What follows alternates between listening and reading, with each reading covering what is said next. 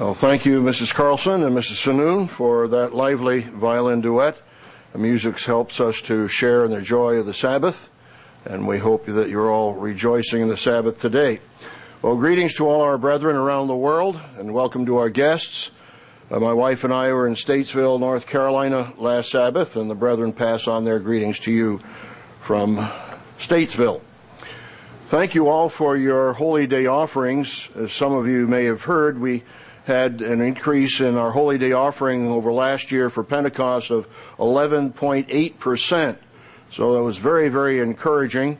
So again, keep praying for more laborers and co-workers and donors, and pray for the response to the semi-annual letter. As you heard in the announcements, we have a very strong response. In fact, the mailing processing department just mailed out yesterday 8,777 DVDs.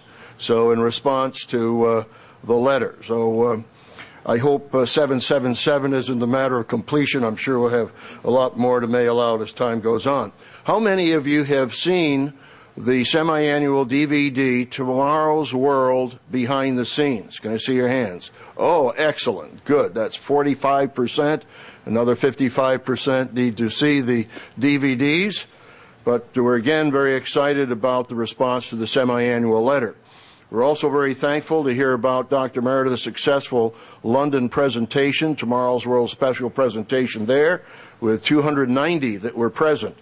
And as you heard the announcements, as a result, actually, of these presentations, we're starting this Sabbath today in Braselton, Georgia, a new congregation. We already started a new congregation in Manhattan, New York, as a result of the special presentations. So again, we're thankful for that growth. Dr. Meredith last week in his telecast gave the telecast topic, Will America Cease to Exist?, which offered the booklet, The World Ahead, What Will It Be Like? I was just personally struck by the plain, powerful presentation of the true gospel, of the kingdom of God that he preached. And we just see that God is using the telecast, Dr. Meredith and others, to preach the truth to the world. And when we realize, will America cease to exist, we take a look around the world and we realize that we are in a global economic crisis. The Dow Jones went below 10,000 last week, but it's just come up above that. Hungary was the last nation to trigger an economic decline.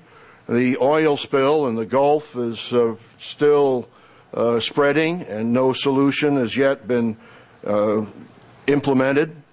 And when you look at some of the photos, just pathetic to see a pelican just doused in oil. Just very, very sad to see what our world is coming to. North and South Korea are on alert, war alert. And then we have the social problems we heard in the sermonette of failed families. We need God's kingdom to come. And we need the gospel to be preached. We need the return of Christ. And we need true Christianity for the world. What percentage of the world's population professes Christianity? We have 6.8 billion human beings on the face of the earth. 2.1 billion profess Christianity. That's 31% of the world's population. 1.5 billion profess Islam. That's 22% of the world's population. 1.1 billion are irreligious, atheists, or agnostics. That's 16%. And then there are 900 million Hindus, which comprise 13% of the world's population. One of the definitions of a Christian is one who follows Christ. But we have to ask the question, which Christ? Our former association said, we need to follow Jesus. But they were leading us to follow a false Jesus. Let's turn to Matthew, the 24th chapter. The Jesus of the Bible warned us and prophesied here in Matthew, the 24th chapter, that there would be counterfeits, that there would be deceivers. Matthew 24 and verse 24. For false Christs and false prophets will rise and show great signs and wonders to deceive, if possible, even the elect. Matthew 24:24. He says there will be false Christs. And so we need to ask the question, who is the Christ of the Bible? And Dr. Meredith continually on the telecast qualifies that statement, the Christ of the Bible, the God of the Bible, the true Jesus. And the world is deceived. Let's turn to 2 Corinthians, the 11th chapter, where the Apostle Paul again warned the Corinthians that there were false Christs. He put it this way in 2 Corinthians, the 11th chapter, 2 Corinthians 11 and verse 4. He's talking about deceivers. He says in verse 4, "For if he who comes preaches another Jesus, whom we have not preached, or if you receive a different spirit, which you have not received, or a different gospel, which you have not accepted, you may well put up with it." They were tolerating false Christ. They were tolerating false gospels. And they were tolerating another Jesus, not the true Jesus of the Bible. There are false messiahs. There is a false Jesus, the one who was born on December 25th.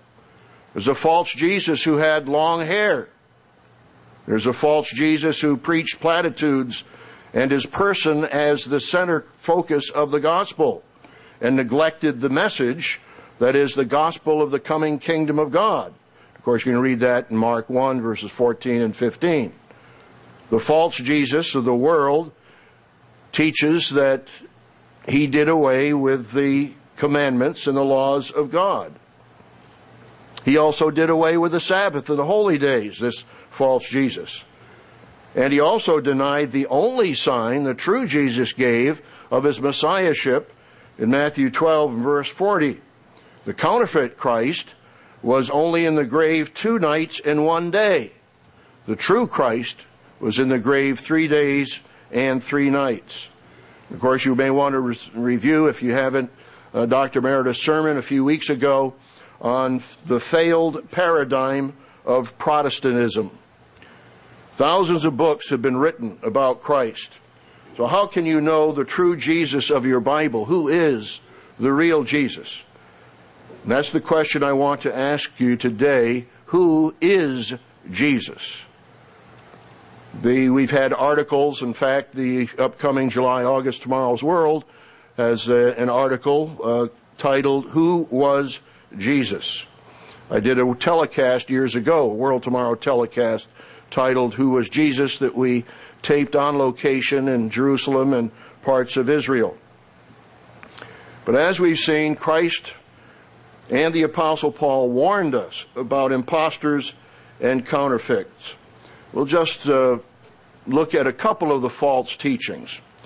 One is that Jesus was a created being. The false teaching comes from an attempt to identify Jesus as Michael the archangel. You can check that on watchtower.org. Quoting from that particular website, the Bible indicates that Michael is another name for Jesus Christ before and after his life on earth. Michael is the leader of an army of faithful angels. Revelation also describes Jesus as the leader of an army of faithful angels. Since God's word nowhere indicates there are 2 armies of faithful angels in heaven, one headed by Michael and one headed by Jesus, it is logical to conclude Michael is none other than Jesus Christ in his heavenly role. False doctrine. Can you refute that doctrine? The website goes on to say Jesus is the only one directly created by God. Jesus was created by God? Jesus is the only one whom God used when he created all other things. Well, that's correct. The latter part, the Son was created, is their false doctrine. Obviously, then he had a beginning, whereas Jehovah God has no beginning or end. Now, let's take a look at what the Bible says about that issue just briefly. Let's turn to Jude 14. Jude, and see who Christ is returning with. Is returning with an army of angels. Jude 14. And it's interesting, again, what Jude says in another counterpoint to that false doctrine. Jude 14 Now Enoch, the seventh from Adam, prophesied about these men, also saying, Behold, the Lord comes with 10,000s of his angels. No, it doesn't say that. It says the Lord comes with 10,000s of his saints. Christ comes for the saints at the seventh trumpet, and he comes with his saints in Revelation 19, as we'll see in a moment.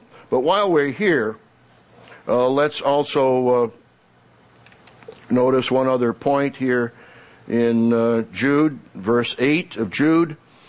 Likewise, all those dreamers defile the flesh, reject authority, and speak evil of dignitaries. Yet Michael the archangel, in contending with the devil when he disputed about the body of Moses, dared not bring against him a reviling accusation, but said, The Lord rebuke you. He didn't have to call on a higher authority if Michael were Jesus. In other words, Michael did not have the authority to rebuke the devil. He contended with him, but Michael called upon the Lord, who had the higher authority, to rebuke the devil. Jesus is not Michael. Michael is not Jesus. Michael is an archangel. And Jesus, of course, is not created. Now let's go back to Revelation 19 briefly. Revelation 19. And see with whom Christ comes to fight the enemies of truth and righteousness.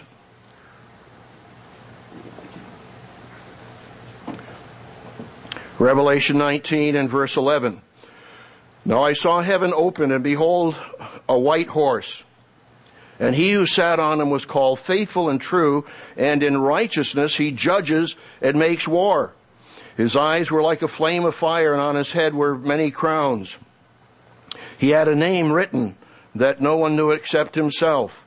He was clothed with a robe, dipped in blood, and his name is called the Word of God. Verse 14. And the armies in heaven, clothed in fine linen, white and clean, followed him on white horses. Now out of his mouth goes a sharp sword, with it, that with it he should smite the nations, strike the nations, and he himself will rule them with a rod of iron. He himself treads the winepress of the fierceness and wrath of Almighty God. And we find in Psalm 149 that the saints are going to change the chain and imprison the wicked despots of the world. Now, who are these armies in heaven clothed in fine linen? We let the Bible interpret the Bible. We just go back to verse 7, and we see, Let us be glad and rejoice and give him glory. For the marriage of the Lamb has come, and his wife has made herself ready. And to her it was granted to be arrayed in fine linen. Who's in fine linen here in the context of the sequence of these events? The marriage supper takes place. The saints have fine linen, and they return with Christ to be kings and priests to rule with Christ on the earth. For the fine linen is the righteousness of the angels. No, it says the fine linen is the righteous acts of the saints. And so then he goes on to talk about the marriage supper. So we are blessed to realize, again, that Christ is going to marry a converted woman. And that means that we, as God's people, need to be deeply converted. But we see that Christ comes with the thousands of his saints, that Jesus is not Michael. These are two separate armies that are mentioned in the Bible, not the same army. And of course, the most fundamental proof, as we all know, is John 1:1. John 1. So there are millions of people who follow that wrong doctrine, that say Jesus is Michael and that Jesus was a created being. Those are false doctrines. Here in John 1, in verse 1, in the beginning was the Word, and the Word was with God, and the Word was God. In the beginning was the Word. He does not say that in the beginning God created the Word. No, the Word was there from the beginning, was with God, and was God. And of course, he was in the beginning with God. All things were made through him. Without him, nothing was made that was made.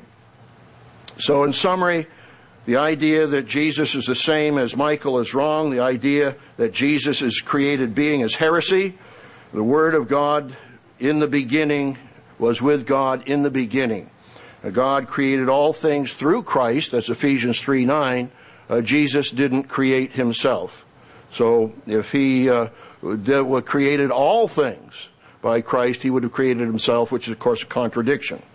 We thank God that Jesus was with the Word, and was with him in the beginning, and the Word became flesh, as it says in verse 14. Another one is included in a genre of books that attack the divinity of Christ. There's one book called Misquoting Truth, or Misquoting Jesus. And, when you have these heretical books come out, thankfully, there are counter books that are produced along that line. There's a book titled Misquoting Truth, A Guide to the Fallacies of Misquoting Jesus by Timothy Paul Jones. In other words, all these wrong fallacies, all these wrong heresies, wrong teachings that come out, apparently from time to time there's a book that will counter those wrong teachings. There's another book called the Jesus Dynasty, and that teaches that Jesus was just physical, that he had a physical father, that he was not divine, and the author of that particular book professes to be a historian. He says, I'm a historian, and so I go to historical sources, which he goes to Gnostic sources and questionable historical sources, and denies the historical sources of Matthew, Mark, Luke, John, as well as the other witnesses, the Apostle Paul, born out of season, who saw Christ, 500 witnesses that Paul writes about in 1 Corinthians, the 15th chapter. And not only that, but you have the two brothers of Jesus, James and Jude, who wrote epistles, who were converted after Jesus' death, burial, and resurrection. So you have many, many witnesses that testify to the divinity of Christ, to the death, burial, and resurrection. Well, there are other false concepts. One other false concept that has come up recently that came into our personal correspondence department was that Jesus was a Nazarite, therefore he had long hair. So did Jesus have long hair? We've had articles on that, and of course, in the past. Jesus was a Nazarene from Nazareth. He was not a Nazarite. Matthew 2:23 says he came and dwelt in a city called Nazareth, that it might be fulfilled which was spoken of the prophets, he shall be a Nazarene. But a Nazarene was not a Nazarite, which is mentioned back in the book of Numbers. They were to shave their head and then to let their hair grow and not cut it with a razor, and they were not to drink wine. Jesus was accused of being a wine bibber. Why? Because he drank wine. He was accused of being a glutton. Why? Because he ate food. He enjoyed the social events and the dinners. He was, as Bruce Barton says, the most popular dinner guest in all of Jerusalem.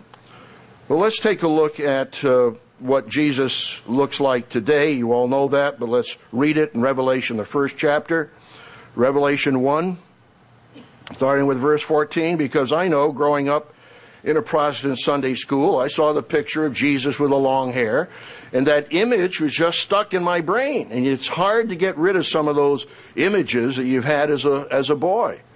But when you realize that Jesus now looks like the Son, here in Revelation 1, verse 14, his head and hair were white like wool, as white as snow, and his eyes like a flame of fire. His feet were like fine brass, as it refined in a furnace, and his voice is the sound of many waters. He had in his right hand 7 stars. Out of his mouth went a sharp two-edged sword, and his countenance was like the sun shining in its strength. When I saw him, I fell at his feet dead. But he laid his right hand on me, saying, Do not be afraid. I am the first and the last. I am he who lives and was dead. And behold, I am alive forevermore. Amen. And I have the keys of Hades and of death. So how do you counteract a false concept, which I've had, as a boy, and perhaps some of you did in the past as well? Well, you go to the truth of the Bible, and you look at Christ the way he is. What happened to Bruce Barton? Bruce Barton was the founder of one of the most successful advertising agencies in the United States. He had a false concept of Jesus of Nazareth. So how did he counter that false concept? He wrote a book titled The Man Nobody Knows. He also wrote a book called The Book Nobody Knows.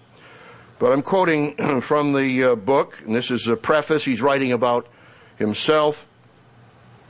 He says, "The little boy looked up at the picture which hung on the Sunday school wall. It showed a pale young man with flabby forearms and a sad expression.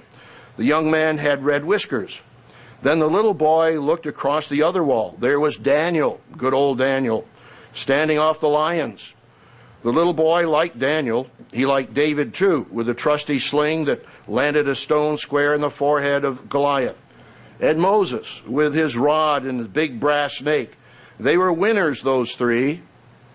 But Jesus was the Lamb of God.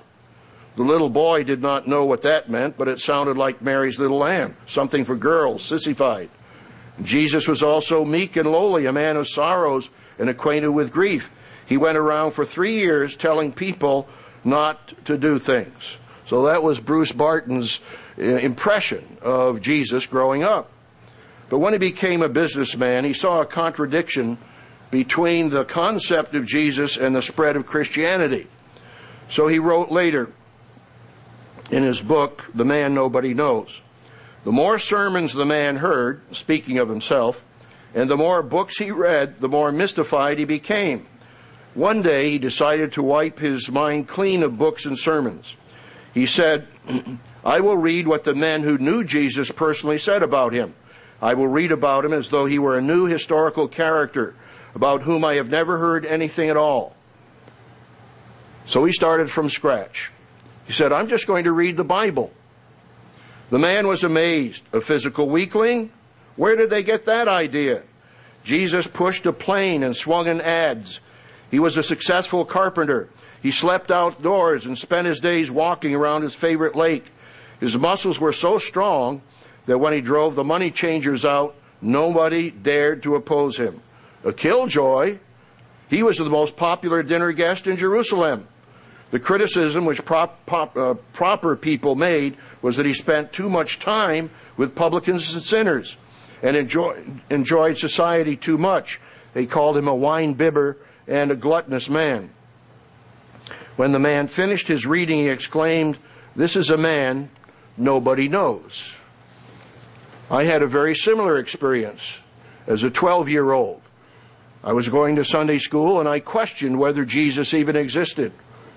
And so I said to myself, I'm going to read the same approach Bruce Barton took, but I didn't know about Bruce Barton at the time.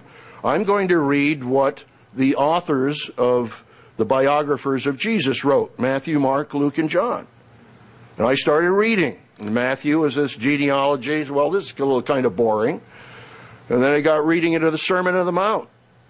And then I read as a boy, 12-year-old, that Jesus said that he that smites you on the cheek, turn to him the other also.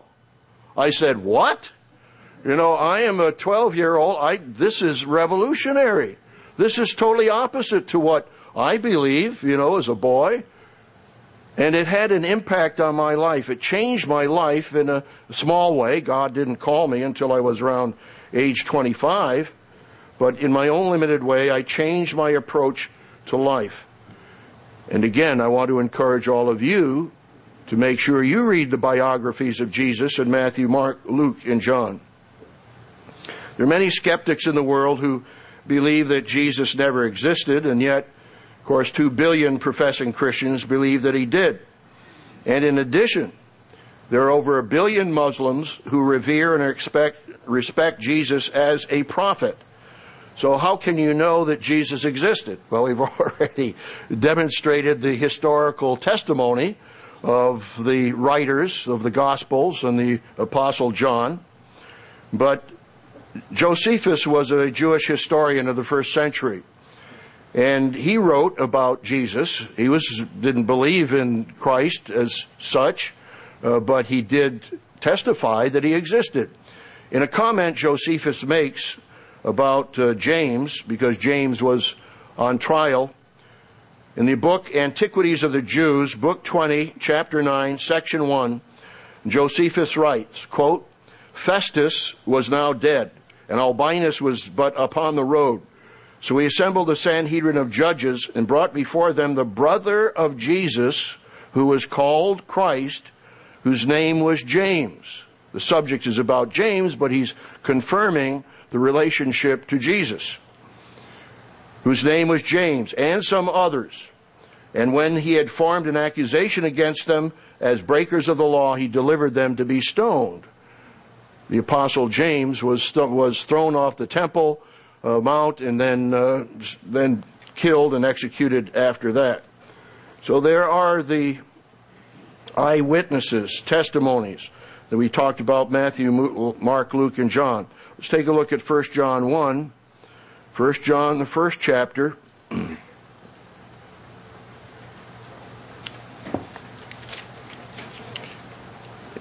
And here John says, verse 1, that which was from the beginning, which we have heard, which we have seen with our eyes, which we have looked upon, and our hands have handled concerning the word of life.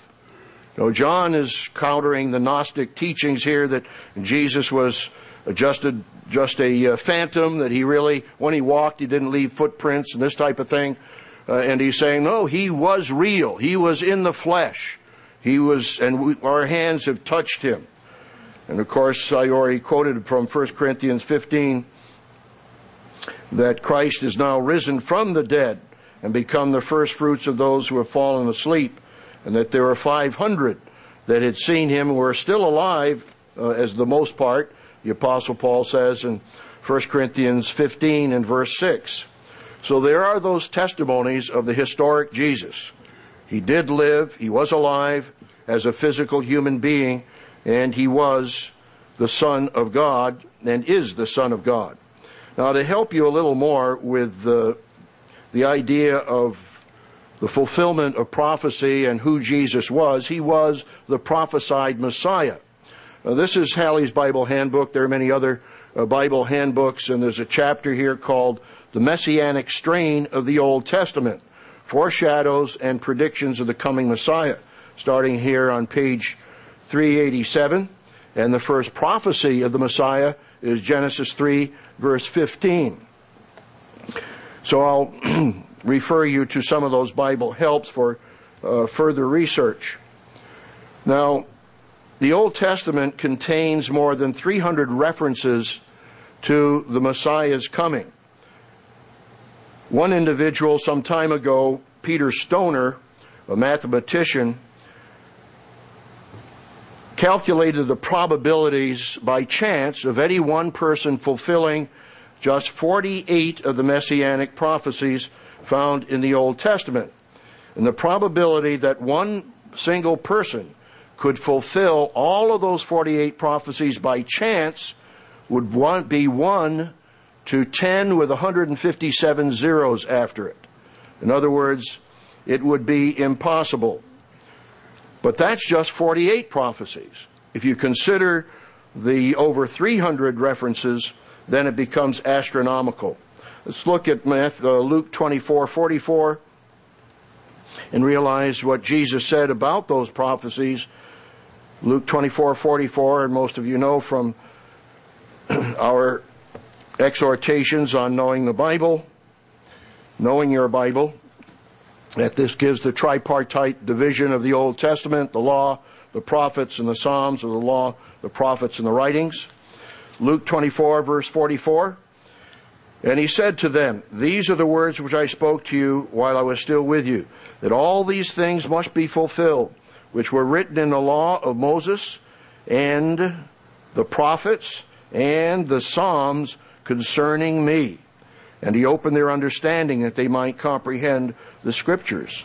So the Old Testament, the Scriptures, the law, the prophets, and the writings told about the Messiah who is coming. So God has given us overwhelming testimony and evidence of his existence and of Christ's powerful authority in the universe. The Bible testifies to the reality and the truth of God's purpose and plan. Abraham Lincoln once said, and this is from Halley's Bible Handbook, President Abraham Lincoln said, quote, "I believe the Bible is the best gift God has ever given to man. All the good from the Savior of the world is communicated to us through this book." Now, how can you get better acquainted with someone? Well, you know as much as you can about that person. And in Jesus' case, you want to know, as one aspect, his titles and his names. So how well do you know Jesus of Nazareth? How well do you know the true Christ of the Bible? For example, could you right now list at least 20 titles or names of Jesus from the Bible? Well, let's review some of those titles and names. There are many, again, Bible resources, dictionaries. The Companion Bible, for example, Appendix 4 and Appendix 98 list many of the titles and names of Jesus. But let's look at a few directly from the Bible ourselves. Let's turn to Isaiah, the 9th chapter. Isaiah 9. Those of you who have heard Handel's Messiah have heard this sung many times. Wonderfully placed in music. Isaiah 9.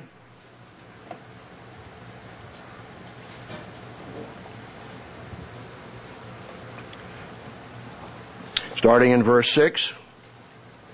"For unto us a child is born." Here again, child is capitalized. "Unto us a son is given, and the government will be upon his shoulder. And his name will be called Wonderful, Counselor, Mighty God, Everlasting Father." He's a father to Israel. "Prince of Peace. Of the increase of his government and peace there will be no end upon the throne of David and over his kingdom, to order it and establish it with judgment and justice from this time forward, even forever. The zeal of the eternal of hosts will perform this." So again, it's a reality. We look forward to that government of God coming on earth. So here we have several of his names: Wonderful, Counselor, the Mighty God, the Everlasting Father, the Prince of Peace. John 14:6 is a very fundamental revelation of Jesus' calling, his character, his position, office, and mission, and who and what he was and is. John 14 and verse 6. And Jesus said to them, after Thomas said, "Well, Lord, how can we know the way?" And Jesus said to him, verse 6, "I am the way, the truth, and the life. No one comes to the Father except through me." So I hope when you're praying, you think of Jesus as the way, the truth, and the life. Just over the page, John 15, we find another descriptor of Christ. John 15, verse 1. "I am the true vine, and my Father is the vine dresser.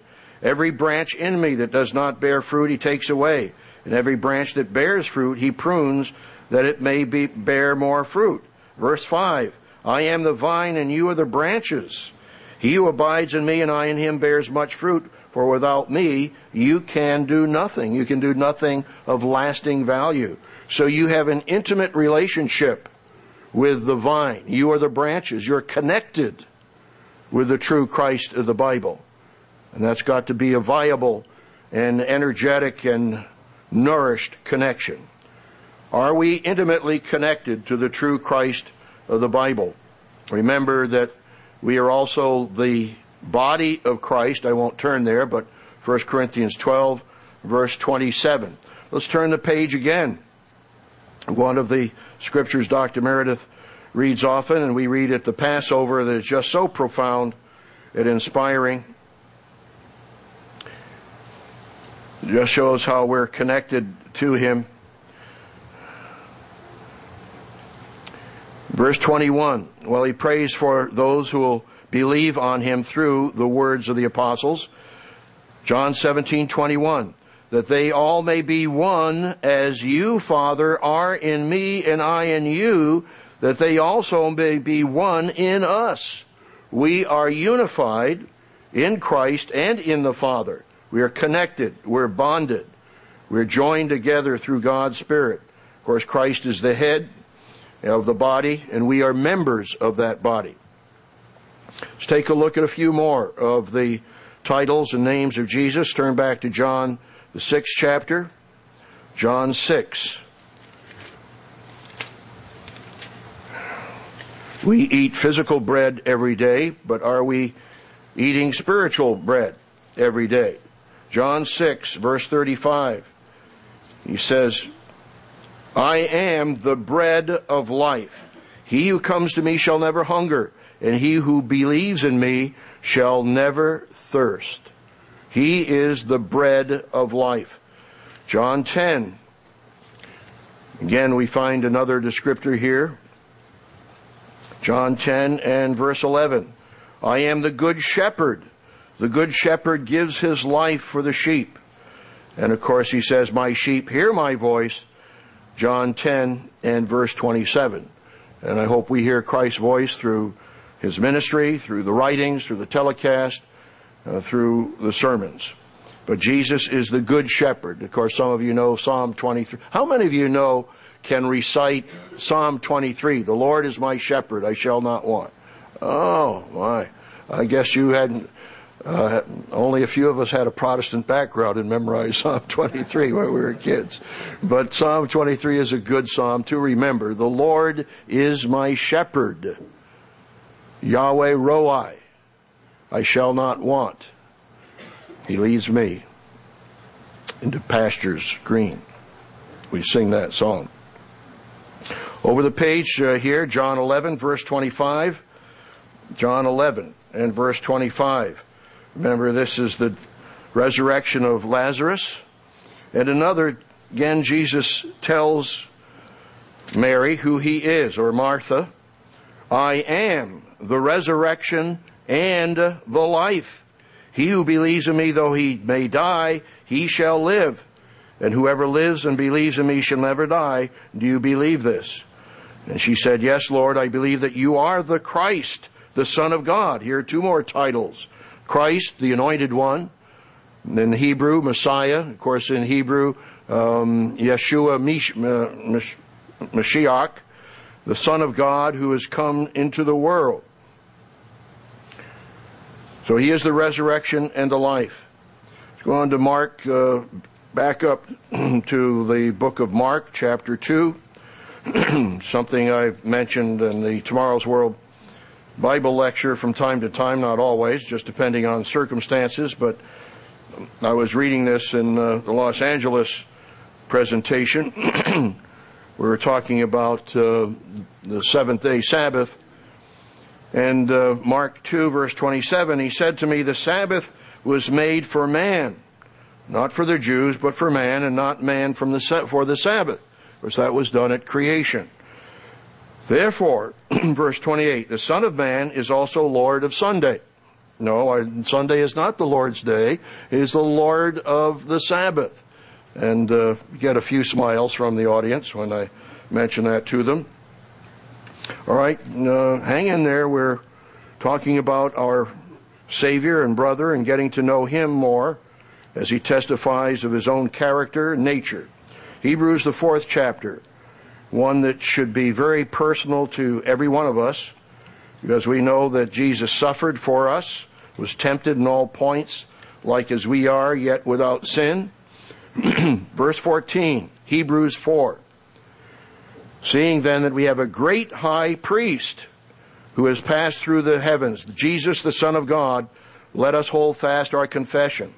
For we do not have a high priest who cannot sympathize with our weaknesses, but was in all points tempted as we are, yet without sin.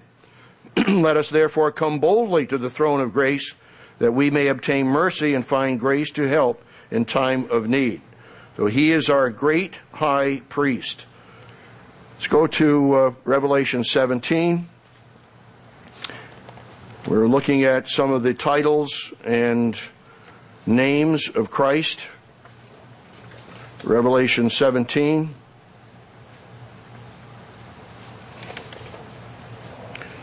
and verse 14, talking about the beast power and the 10 kings. These will make war with the Lamb. Revelation 17:14. And the Lamb will overcome them, for he is Lord of lords and King of kings, and those who are with him are called, chosen, and faithful. That means you and me. That means that you and I must be called, chosen, and faithful. But Jesus is called the Lamb. And it's amazing that as you think about the book of Revelation, that Jesus will always be remembered as the Lamb.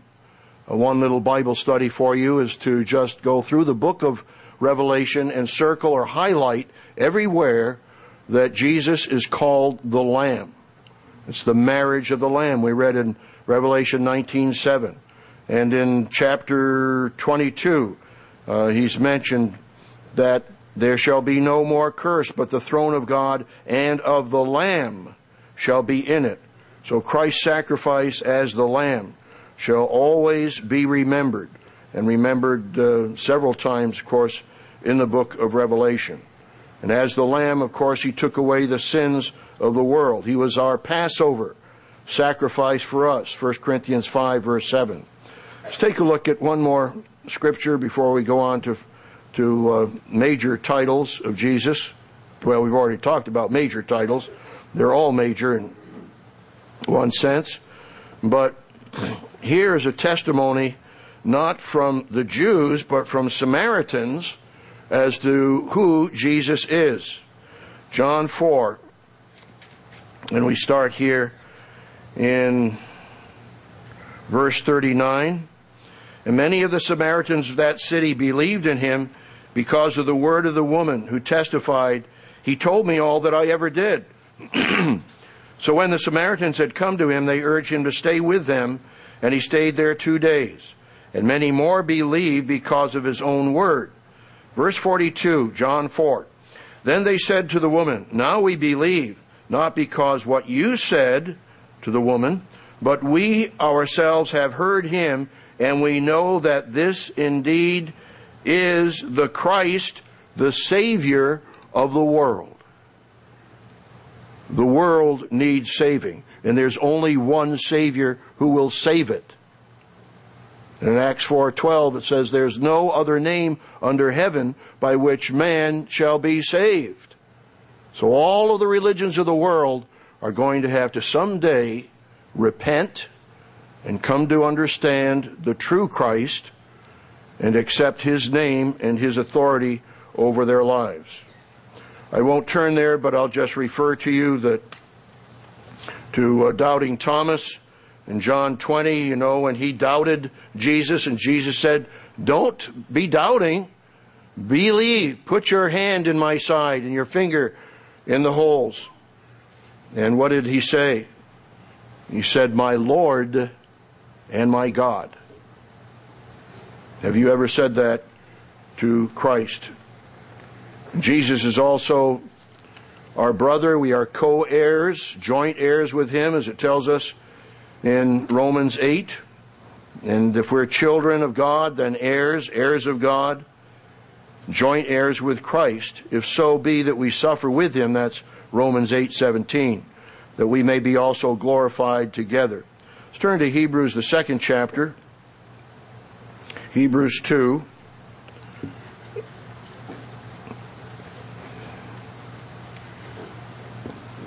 What is your relationship with Christ? Do you have a personal relationship? Is it an intimate relationship?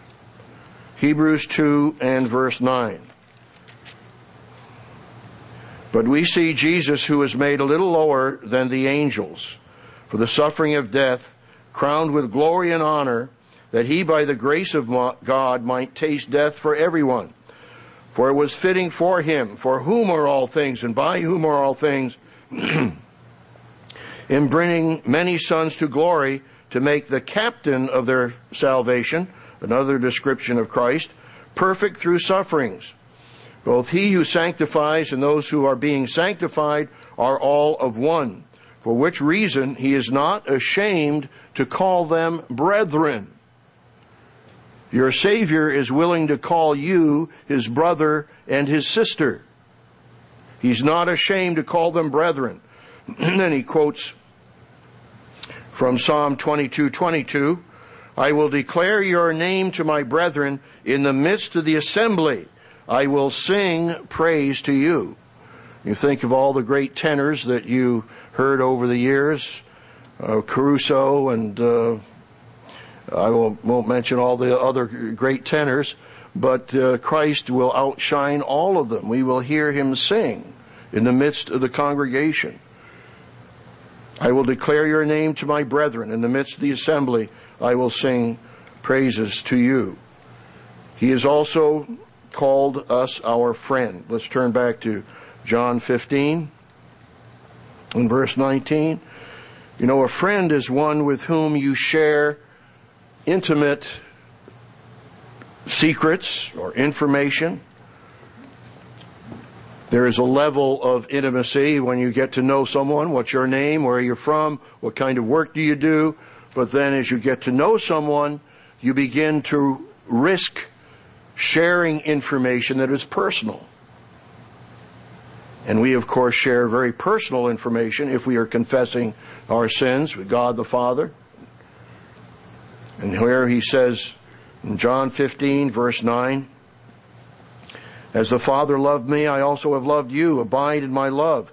If you keep my commandments, you will abide in my love. And just as I have kept my Father's commandments and abide in his love. These things I have spoken to you, that my joy may remain in you, and that your joy may be full. This is my commandment, that you love one another as I have loved you. Just seems that the Protestant world just repulses, just rejects the idea of commandments and obedience. That they say, well, that's works. If you command, if you obey God or you keep commandments, that's salvation by works.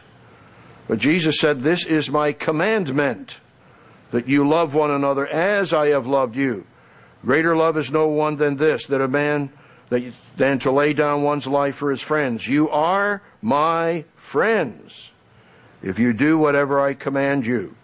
No longer do I call you servants, for a servant does not know what his master is doing, but I have called you friends, for all things that I heard from my Father I have made known to you. And when you look at Hebrews the 11th chapter, and you read about Enoch and Noah and Abraham, what were they called? A friend of God. And so God has called us to be a friend of his, to be a friend of Christ. Now, we've covered several of the titles and names of Christ. I'll just refer you here again to Halley's Bible Handbook. This is page 542, Names and Titles Applied by the Scripture to Christ. I won't read them all, but just a sampling of them. The Christ, the Messiah, Savior, Redeemer, Wonderful Counselor, Faithful Witness, the Word of God, the Truth, the Light of the World, the Way, the Good Shepherd, Mediator, Deliverer, the Great High Priest, the Author and Perfecter of our faith, the Captain of our salvation, our Advocate, which is 1 John 2 and verse 1, and we have, of course, an accuser of the brethren, Satan the devil, who goes around accusing the brethren. But we have an advocate, a defender. And that's 1 John 2. The only begotten Son, mighty God, the Son of Man, the Holy One of God, the image of God, Lord, Lord of all, Lord of glory, Lord of lords, blessed and only potentate, King of Israel, King of kings, ruler of the kings of the earth, Prince of life, Prince of peace, the Son of David, the branch, David, root and offspring of David, the bright morning star, Emmanuel, God with us, the second Adam, the Lamb of God, the Lion of the tribe of Judah. Those are just, again, some of the names of Christ. So what must we do? We understand who and what Christ is, that he's coming as King of kings and Lord of lords. He was with God in the beginning. He was the Logos, the Word that was made flesh. He was God, and he was more worth all the human beings put together so that he could sacrifice his life and pay for all the sins of the world. So I'm going to give you 5 action items to get better acquainted with your Savior in the remainder of the sermon. Number 1 is to ask him to save you. So, well, I don't need to ask him to save me. But he tells us in Romans 5 in verse 10, if you want to turn there, of course, scripture which I quote frequently, and one that answers the question, are you saved, brother? In part, Romans 5 verse 10, for if when we were enemies, we were reconciled to God through the death of his Son, much more having been reconciled, we shall be saved by his life. And I don't know if you've ever asked God to save you at any time or other. I have. When I've been in trouble, I've asked for deliverance. I've asked God to save me, to deliver me out of certain problems and circumstances. And we actually have a hymn that we sing, Save me, O God, by thy great name, and save me by your strength, or judge me by your strength, which means to deliver me. Let's turn back to Psalm 6. Psalm 6. King David wasn't afraid to ask God to save him.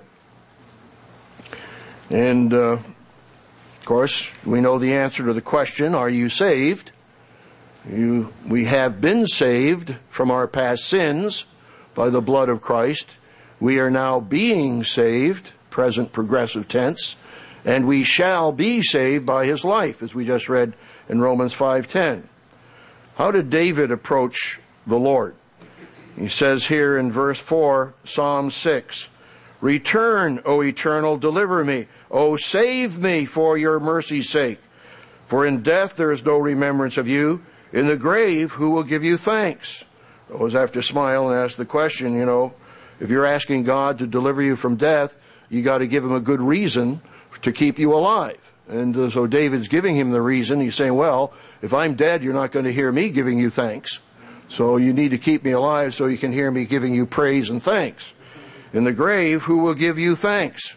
Then Psalm 7, verse 1, O Lord my God, in you I put my trust. Save me from all those who persecute me and deliver me, lest they tear me like a lion, rending me in pieces where there is none to deliver. So number 1 is ask God to save you. Ask Christ to save you and thank him for saving you. The second is to learn about Christ daily. Let's turn to Matthew, the first chapter. Matthew 1. Of course, we've been talking about one way of learning about Christ is to know him, to know his titles, to know his character, to know his nature, his titles and his names. Matthew 11, verse 28. Come to me, all you who labor and are heavy laden, and I will give you rest. Take my yoke upon you and learn from me, for I am gentle and lowly in heart, and you will find rest for your souls. For my yoke is easy and my burden is light. Of course, he tells us in Matthew 7 that we need to be like the wise man who built his house on a rock, and he talks about that rock as being the words of Christ. That we practice them, we know them, and we are building our house upon a rock. And of course, it's another title for Christ as well, the Rock of Israel. But he says, learn from me. So the second action we need to take is to learn from him. There are many ways, of course, of learning about him by reading the scriptures. One way that we found, and several of us have had the privilege of going to Israel and traveling across the places where Jesus walked. As I mentioned, we did do a couple telecasts on site in Jerusalem, and my wife and I took a taxi one time. We heard a statement that Bethany was that was not that far away, and we should take a taxi out there. So we did, and we had a tour by one of the local men out there. Saw the the traditional house of Lazarus and the tomb of Lazarus. And I asked the man, well, how long it would take to walk up to the Mount of Olives and then over the Kidron Valley to the Temple Mount?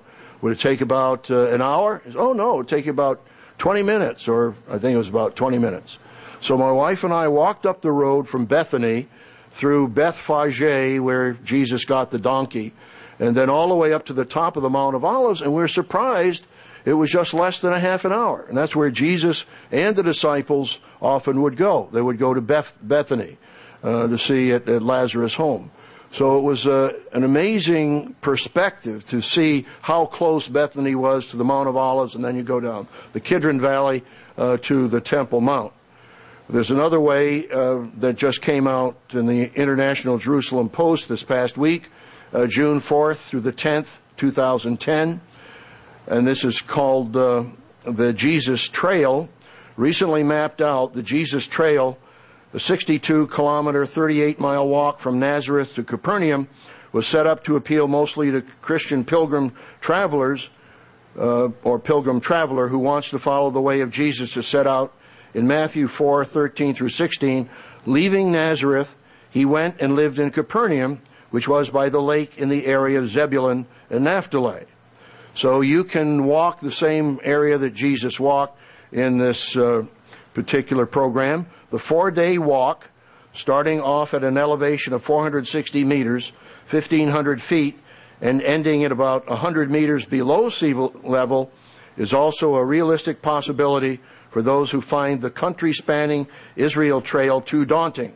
The Jesus Trail is doable for the type of walker who likes a shower, a restaurant meal, and a bed at the end of each day of 4 to 6 hours of hiking. So that's one way you can learn more about the perspective and the context of Jesus' life in Israel. Again, how much do you know about the true Christ of the Bible? Our official statement of fundamental beliefs is as follows. The Living Church of God, with its denominational world headquarters in the United States of America, has members in many countries around the world and fulfills a threefold mission. 1, to preach the true gospel of the kingdom of God and the name of Jesus Christ, Acts 8 and verse 12, to all nations as a witness. 2, to feed the flock and organize local church congregations to provide for the spiritual and material needs of our members as God makes it possible. 3, to preach the end-time prophecies and to warn the English-speaking nations and all the world of the coming great tribulation. So again, how can we, number 2, learn about Him daily? One way is to meditate on our common experiences. Now, you're close to someone with whom you've shared a trial, a test, or a common experience. And we think about all the common experiences we've had with the trials of the church-state crisis back in January of 1979. We think of other trials that we've gone through. But let's take a look at 1 Peter 4 and verse 12. 1 Peter 4 and verse 12. What have you shared in common with Christ? 1 Peter 4 and verse 12. Now, if you've never suffered, then perhaps you haven't shared something in common with Christ.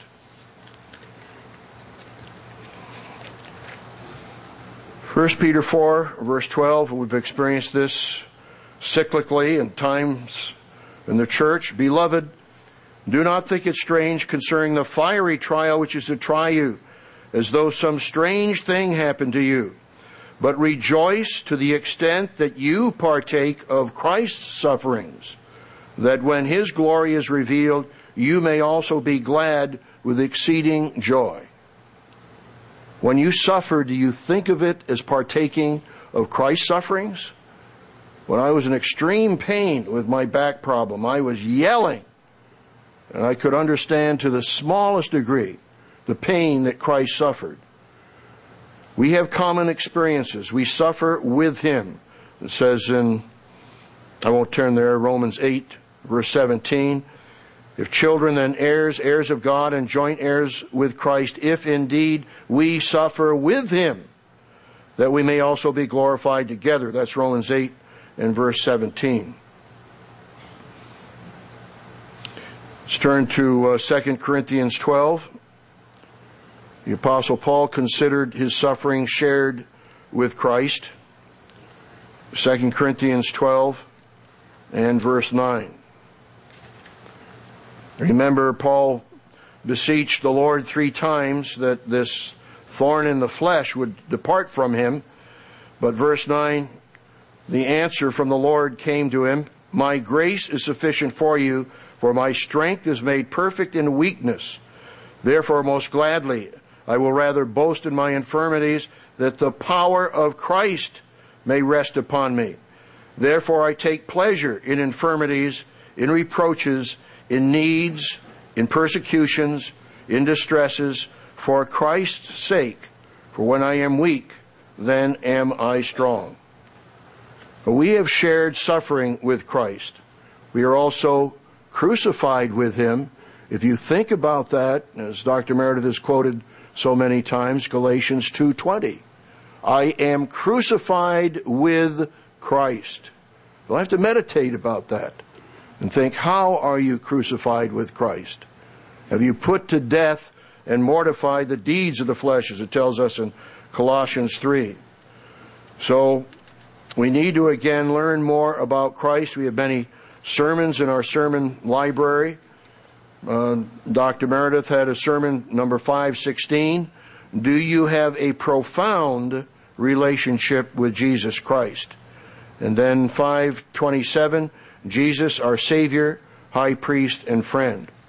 So, as an action, number 2, learn about him daily. Number 3, and these overlap, follow him daily. You learn about him, but now you walk with him daily. Mark 8 and verse 34. Mark 8 and verse 34.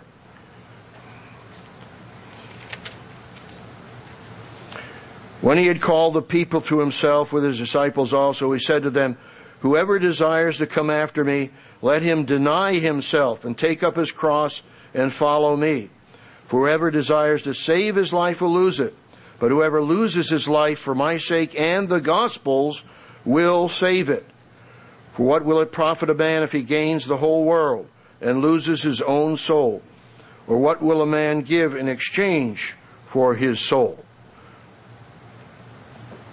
For whoever is ashamed of me and my words in this adulterous and sinful generation, of him the Son of Man will also be ashamed when he comes in the glory of his Father." So he says that we need to take up our cross and follow him. In verse 23, he says, that's Luke 9, verse 23. Let's go back over a couple page. Luke 9 and verse 23 is the daily concept, parallel account. Luke 9:23. If anyone desires to come after me, let him deny himself and take up his cross daily and follow me. So number 3 is to follow him daily. Number 4 is to walk with him. And again, I say these all overlap. We follow him daily. We learn from him every day.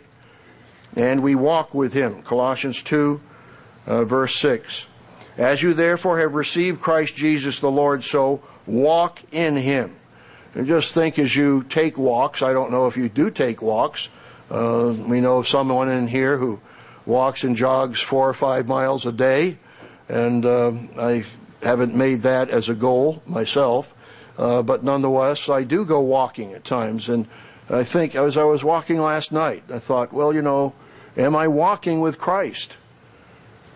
Rooted and built up in him and established in the faith as you have been taught. There's some people in the church who are unteachable. They're independent. They're radicals. They're not humbling themselves before God with a teachable attitude. Rooted and built up in him and established in the faith as you have been taught, abounding in it with thanksgiving. So number 4 is to walk with him. Number 5 is to talk to Jesus. We know that Christ told us to pray to the Father, and that is our main prayer.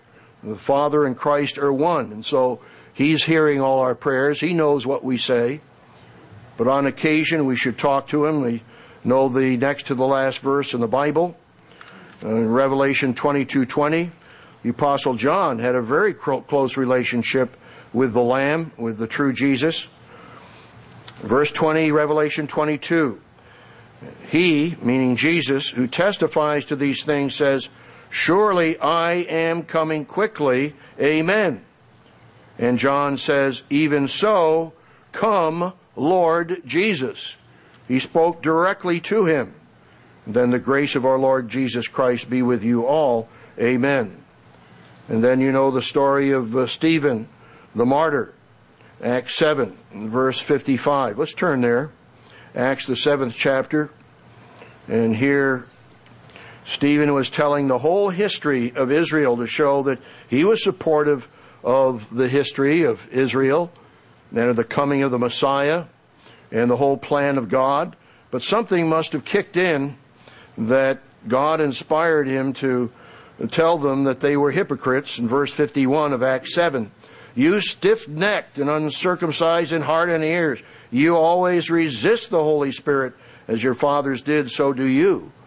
We must be led by the Spirit of God. Those who are led by the Spirit of God are the sons of God. Romans 8, verse 14. But notice when he was being executed, verse 55, being full of the Holy Spirit, gazed into heaven and saw the glory of God and Jesus standing at the right hand of God, and said, "Look, I see the heavens open and the Son of Man standing at the right hand of God." So they thought that was blasphemy, ran after him, and stoned Stephen, verse 59, as he was calling on God and saying, "Lord Jesus, receive my spirit." Then he knelt down and cried out with a loud voice, "Lord, do not charge them with this sin." And when he had said this, he fell asleep. So we talk to God the Father, we talk to our Lord and Savior Christ as well. We need to develop an intimate relationship with our Savior. We have actually a sermon by that title, An Intimate Relationship. It's sermon number 225. But what is your relationship with Him? We already read Revelation 19:7, that the bride has made herself ready. So how converted are you? Are you looking forward to that wedding supper? Are you looking forward to the marriage of the Lamb? Now, for us men, it's a little difficult, as we don't normally think of getting married to Christ, but we are the body of Christ. He is the head of the church, the Savior of the body. And we need to think of our relationship to Him, that we are, by analogy, ambassadors for Christ. 2 Corinthians 5, verse 20, we are bondservants of Christ. It tells us in Ephesians 6, verses 5 and 6. So today we've had a brief introduction to the question, who was Jesus? We should always be able to answer the question, who is Jesus? He's alive today, preparing to return as King of Kings and Lord of Lords. We're carrying on the work He gave to His church to preach the gospel and to prepare the world for the return of Christ. We're carrying on the work that God established through His servant Herbert W. Armstrong. Let's turn to Hebrews, the 3rd chapter, Hebrews 3. Shortly after Mr. Armstrong's death in January 1986, I was in the auditorium Sabbath services with a deaconess, and I was sitting next to her, and she said, she was mourning the death of Mr. Armstrong, and she said, "We've lost our apostle. We don't have an apostle." And I said, "Yes, we do." Hebrews 3, verse 1. Therefore, holy brethren, partakers of the heavenly calling, consider the apostle and high priest of our confession, Christ Jesus, who was faithful to Him who appointed him, as Moses also was faithful in all his house. Always remember and consciously thank God that we have an apostle and high priest.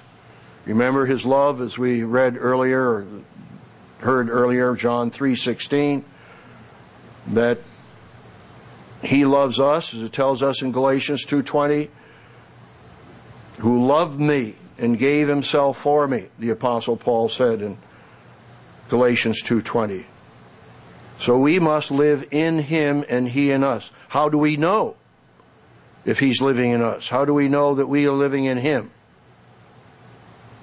The answer is in 1 John 3 and verse 24. 1 John 3 and verse 24. Now he who keeps His commandments abides in Him, and He in him. And the capital pronoun HE is capitalized to show it's talking of the divinity. And by this we know that He abides in us. How do we know that? By the Spirit, which should read, He has given us. So by God's Spirit we know that He lives in us. Let's take a look at one other final scripture, Matthew 28. Matthew, the 28th chapter. Christ has given us awesome promises that He will never break off His relationship with us. It's only us who may break off our relationship with Him. In Matthew 28 and verse 18, He says, all authority has been given to me in heaven and on earth, or in the King James, all power. That means the whole universe. In fact, the Moffat translation in Hebrews 1 and verse 3 says, He, reflecting God's bright glory and stamped with God's own character, sustains the universe with His word of power. Some of you more recently have sent me an email showing the NASA Hubble galaxy photos. Just some of you haven't seen them. I recommend you go ahead and Google NASA Hubble galaxies and take a look at some of those awesome galaxies and understand that Jesus is the one who sustains the universe by the word of His power. He knows all those galaxies, the majestic Sombrero Galaxy, M104, the Whirlpool Galaxy, M51, the Cartwheel Galaxy, and the Spiral Galaxy. Christ has all power and authority in the universe, and that's the power by which we will complete the work that He's given us to accomplish. So let's dedicate ourselves to complete the mission that Christ has given us. We can do it because He has all authority and power in the universe. And as the Apostle Paul said, I can do all things through Christ who strengthens me. So remember your Savior. Know who He is. He is the way, the truth, and the life. He's the resurrection and the life. He's the wonderful Counselor, the mighty God, the everlasting Father, the Prince of Peace. He's the bread of life. He's the King of kings and Lord of lords. He's the great shepherd. And He's coming back as our Savior. He is the Savior of the world. He's the Son of Man, the Son of God. He is the coming one. He is our friend, our Savior, our High Priest, our Lord, and our coming King of Kings. Let's develop that intimate relationship with God the Father and with Christ now and forever.